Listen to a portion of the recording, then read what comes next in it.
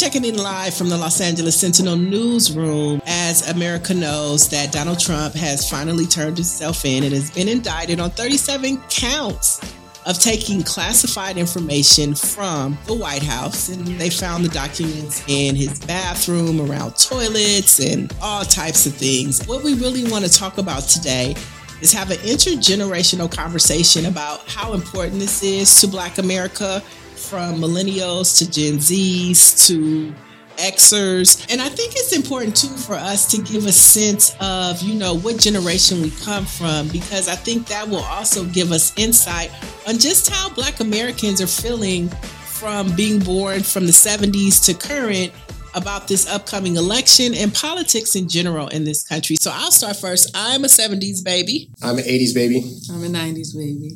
I am the 90s. I'm a 2000s baby. Let's start with the first question, guys. How do you feel, or what's your response to Donald Trump being arrested for the second time? I'll start with you, Aaron. I feel as though I saw somebody in the hallway say Trump's going to go to jail for 900 years. I'm like, that's not happening. I think that it's important enough that he gets indicted and goes to trial, but I think he just has the luck of the Irish. He's just not going to jail. I think that this is an attempt to try to get him on something because the other stuff he's done up to this point, they've been able to get him for. And I think they should go after him for it, but I don't think anything will come of it. I hope I'm wrong, but I don't think anything will happen. How about you, Denver? I think it's good to be able to see him be something being done about him 37 counts, concealing. I think that it's good, especially for the people who suffered from his presidency, especially because, a lot of people suffered from, the policies, him just being completely just a menace. Just literally like my mom was saying, he's a monster. And I think it's a great thing that something is being done and he needs to be locked away. I guess a part of me is okay, it's good that it's justice being put down, but then at the same time, I'm also with you is ain't nothing really gonna happen. I feel like this is very on brand for America, having a former president be indicted on charges like this. And I'm not surprised. One of the things that I found interesting when he was arrested in New York, as well as today, is that they did take a mugshot. So we're not going to see Donald Trump with a number in front of him. That would be so cool, though. That's the internet. My question, though, is if this would have been Barack Obama, do you think that he would have the same treatment? I think with Trump, the concern is that the people that are the white nationalists and stuff, they'll use that picture as merchandising as a means to recruit more people. So it's actually more powerful. Think about the black people of the past that had the jail thing. Martin Luther King's got a jail picture and Rosa Parks has a he was jail standing up picture for his rights by going to jail. It's they're going to use the same thing for Trump if he gets a picture like that. So it's let's not do that. I don't think, because Donald Trump, he's white and Barack is black. Those two categories don't get treated the same in America, point blank period, no matter who you are. So you don't think he's going to serve jail time? Do you think it's a possibility? No, he's not serving jail time. I think it could be a possibility, but it's not going to be long at all. Or he's going to get something real light, I don't know what they do. Slap on the wrist. It's going to be something really, really, really small. I mean, I hope he goes to jail, but I don't think it's going to be anything. And if he does go to jail, he's going to the penthouse jail. He's not going to the slammer. Yeah, because he's an ex-president. It's too much of a threat on his life to put him in some place that's not bougie. So. But what does that say about America when we think of how the prison system disenfranchises Black men on all levels? Look at Kwame Kilpatrick in Detroit. He was a former mayor. He served his time. He went to one of the worst prisons in the country. So why is it that he gets to have to serve this time like any other man, but we're saying Donald Trump doesn't have to do that? He should be treated differently. Why do you think that is? I think the people that are in charge of these prisons and jails, it's all white people. So it's just for Black people, we're just another, you gotta go. You have to go to the worst place. It's for Black people, we're just another statistic. But and the white people are the ones that are in charge, all these private prisons and all that stuff. It's just they could care less where we go. What our experience is going to be in that jail. But it's Trump. They probably support Trump, so they're going to give him Trump's network alone is super powerful. Yeah. When you think about what moves things, it's relationships. You know what I'm saying? Especially in business, Trump's relationships are. I'm sure his decks are like. Well, especially in the legal system, because when he was president, he appointed a lot of judges. Not to say they're going to all like suddenly be anti what the law says because it's Trump, but it's like he set a lot of people in place for that stuff to where if nothing else, he can get a little bit of leniency. That's going to make the trial probably take longer to actually start. And then the punishment phase, like I just don't see him not getting like a better deal than like an Obama or somebody else would in that same situation. And I think we have to look at the prison system itself. Like it's a profit. You know, when they get prisoners, it's for profit. Right. And so I think Trump can make more money for the people in charge of the system if he's outside of jail. All right. And so with that being said, we're looking at the 2024 election. We know that Donald Trump says no matter what happens, he's going to run. Do you guys think that he can be reelected? Yeah, I think he has a chance. I say yeah, especially depending on who he runs against. It's going to be Joe Biden. I don't really know too much about Joe Biden in terms of how he's proactive in our community and how he's, the policies that he's done to affect us in a positive. I haven't been keeping up. Now, I think that's very interesting for Joe Biden to be coming up on his 4th year of presidency. And you're saying you don't know anything that he's done for us. You know how you usually hear, oh, Obama did this or so-and-so did this. You got Obamacare. Even Donald Trump. Donald Trump did this or whatever. It's like I haven't really heard nothing about what he's done. But I feel like Trump's network is huge. His following is huge. His supporters are huge. They're out there like right now.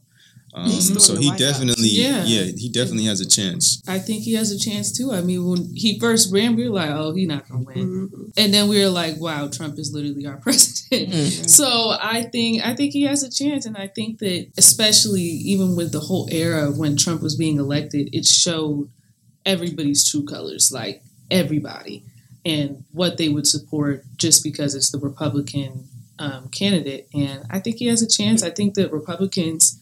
Their only other option is him. And that's what I liked about Trump, though. He exposed everything. That's what I like about Trump. Is he exposes everything. All the stuff that's going on in the White House, we found out about it. Stuff that we wasn't supposed to know. You know what I'm saying? Like him tweeting stuff. Like, oh, this, and that. I mean, they was trying to control him and they couldn't. So in my eyes, it's like it's like America is receiving America. Like they're not receiving another puppet. They're receiving themselves. So that's why I like Trump, is because he went in there and exposed everything. That's, You say you like Trump. Would you vote for Trump? I mean, it depends on what the rap sheet is looking like. Who comparing the statistics and the stats, whatever makes sense. Especially in the area of business, but I don't know. I don't vote. I haven't voted. You bring up an interesting point, because Hit Strategies, which is a Black-owned polling organization, have found data that says that Democrats are concerned about the Black male voter, because you guys are the ones that are on the fence, and you feel just like you're saying. You don't think you can't even name something that Biden has done for our community. Aaron, how do you feel about Donald Trump and just the Democratic Party and, who you would vote for? Oh, I think ultimately they're all hypocrites. And I think that the media on both sides does a good job at painting the other side as negative, because we could say, like if I wanted to paint, for example, Trump in a positive light, I went to an HBCU. He gave a bunch of money to HBCUs. And Joe Biden was helping us get locked up back in the 90s. So I could spin this either way. Like neither person's the best or the worst. It's just how you're going to spin it. If I'm watching Fox, I'm going to say Trump's my guy. If I'm watching CNN, I'm going to say Biden's my guy. I think in the upcoming election, I think the last one, Joe Biden won because a lot of people were saying, I don't want to vote for Trump. It wasn't, I want to vote for Joe Biden. I think if he switches that strategy up to where he's able to promote more of the stuff that he's done, then people say, oh, I want to legitimately vote for him because he's done all this other stuff. And also, I like that there's been like 3 years of not turmoil in terms of the White House stuff. But I'm also in spaces where Trump's people are still talking about how great he is and trying to get him elected. So it's like, it's a toss-up. I think Joe could win, but I think if Trump becomes the nominee, that he's going to have to do a heck of a job to keep his position. Yeah, and I'll be honest, I voted for Kamala Harris. I didn't really vote for Joe Biden. She was on the ticket. He chose her. So I said, I'm going to vote for you. So I think that the Democratic Party has a huge problem on their hands. And which brings me to my next question. Do you think we need a third party? Do you think it's time now for us to stop picking Democrat and Republican and we need an alternative? Me personally, I had to renew my driver's license and I picked a new party. I'm now independent. Whatever that means. Why did you make that choice? Because I didn't like the narrative that Democrats have. And I feel like as a Black woman, people assume I'm a Democrat. I don't want to be a Republican. So, I'd rather be independent. Yeah. So who in the independent ticket is somebody that you'd be following or hopefully rooting to get to the final position? I'm not following anyone right now. Okay. What you're saying is that you want other options. Right. You just don't want the status quo. You don't want a Trump. You don't want a Biden. You want something new. Mm-hmm. I agree with you. It's just, I guess it just sucks because, like, for example, Cornel West is running. Cornel West. Yeah, he's running, which is just like, okay, yay, like a Black candidate. But it's just like, I guess it said he's running for the third party or what. I'm just like, don't nobody win the People's third party. Party. Like, you know what I mean?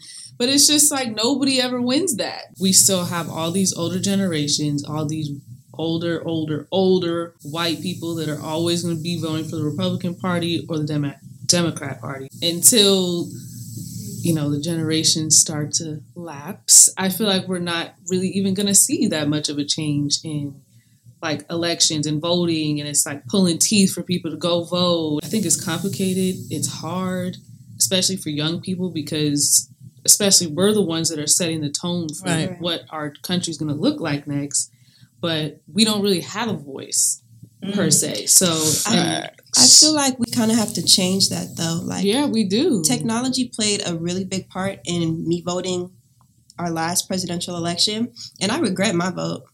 And I see how I was influenced by the media to vote a certain way. Who did you vote for? I voted for Biden. And you regret voting for him? Yes. So what does that say about 2024? What are you going to do? Well, so she's independent. Right. I mean, I'm planning on taking a different approach to voting. I should have voted for Kanye. That's how I feel. I agree with you there. I'm not even saying that because I like Kanye as an artist, but it's just he's been through so much, and for him to be making strides and changes that, in a way, it's like, okay, this is possible. Like watching him get kicked out of his Adidas deal, and then saying like, yo, they locked up my bank account. This could happen to anybody. Mm-hmm. A president wouldn't have done that in my opinion. And it does happen to so many people. Yeah. And so just the way that he's like paving a new lane to me as an artist, as a creator, as a businessman, as so many things. He's paving such a new lane. I feel like whatever he came up with would have been fly. Okay, especially I get that, but at the same time, like he was also the same one that was up with Trump, kikiing with him. So I just like. But what do you not like about Trump? Because he doesn't take it seriously. I think that's my issue with Trump and Biden alike. I just feel like, and that's why I like him. But I'm saying, as a country, people are struggling. Like, Look around us. Look where the Sentinel is. Look at the people we see going up and down the street. Like, But do you think about where we've been though since before Trump came into office? I'll say this about Trump. I mean, as far as his economics and things, I think that's debatable. But you can't get away from the fact that Trump is a white nationalist. He's a gaslighter. And when you look at what happened to our country on January 6th, to put that type of person back in office is detrimental to people of color. That's why I can't condone anything that Donald Trump does. Look at how he treated the Obamas. It's a history. It's a tradition that when the former president leaves, you put their portraits in the White House. Yeah. You know why he didn't do it? That's called gaslighting, because he was speaking to his base, which are white nationalists. The way that he talked about the former president, said that he wasn't born in the United States. The way that he treated immigrants when he first got into office and just calling them illegal aliens. He's a gaslighter, and he could be a great economic president, but the way he treats people of color, I just cannot. Yeah.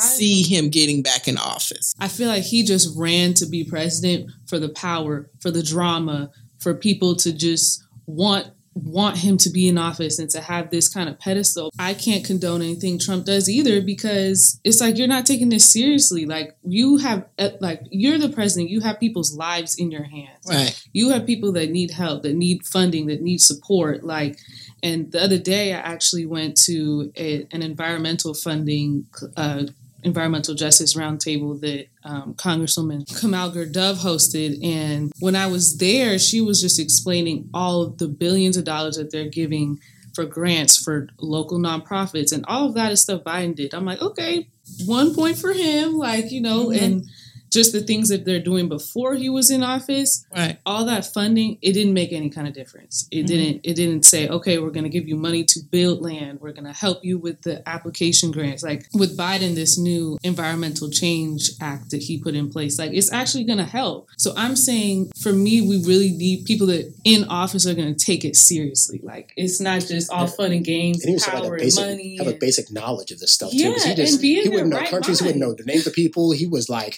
just tweeting all kinds of secrets and stuff. I mean, it's like that's giving secrets to our enemies and like telling people stuff that's classified for various reasons that we're not supposed to know about. Like that's a danger to the country. You know, we have to take it seriously. It does seem it's like not a joke.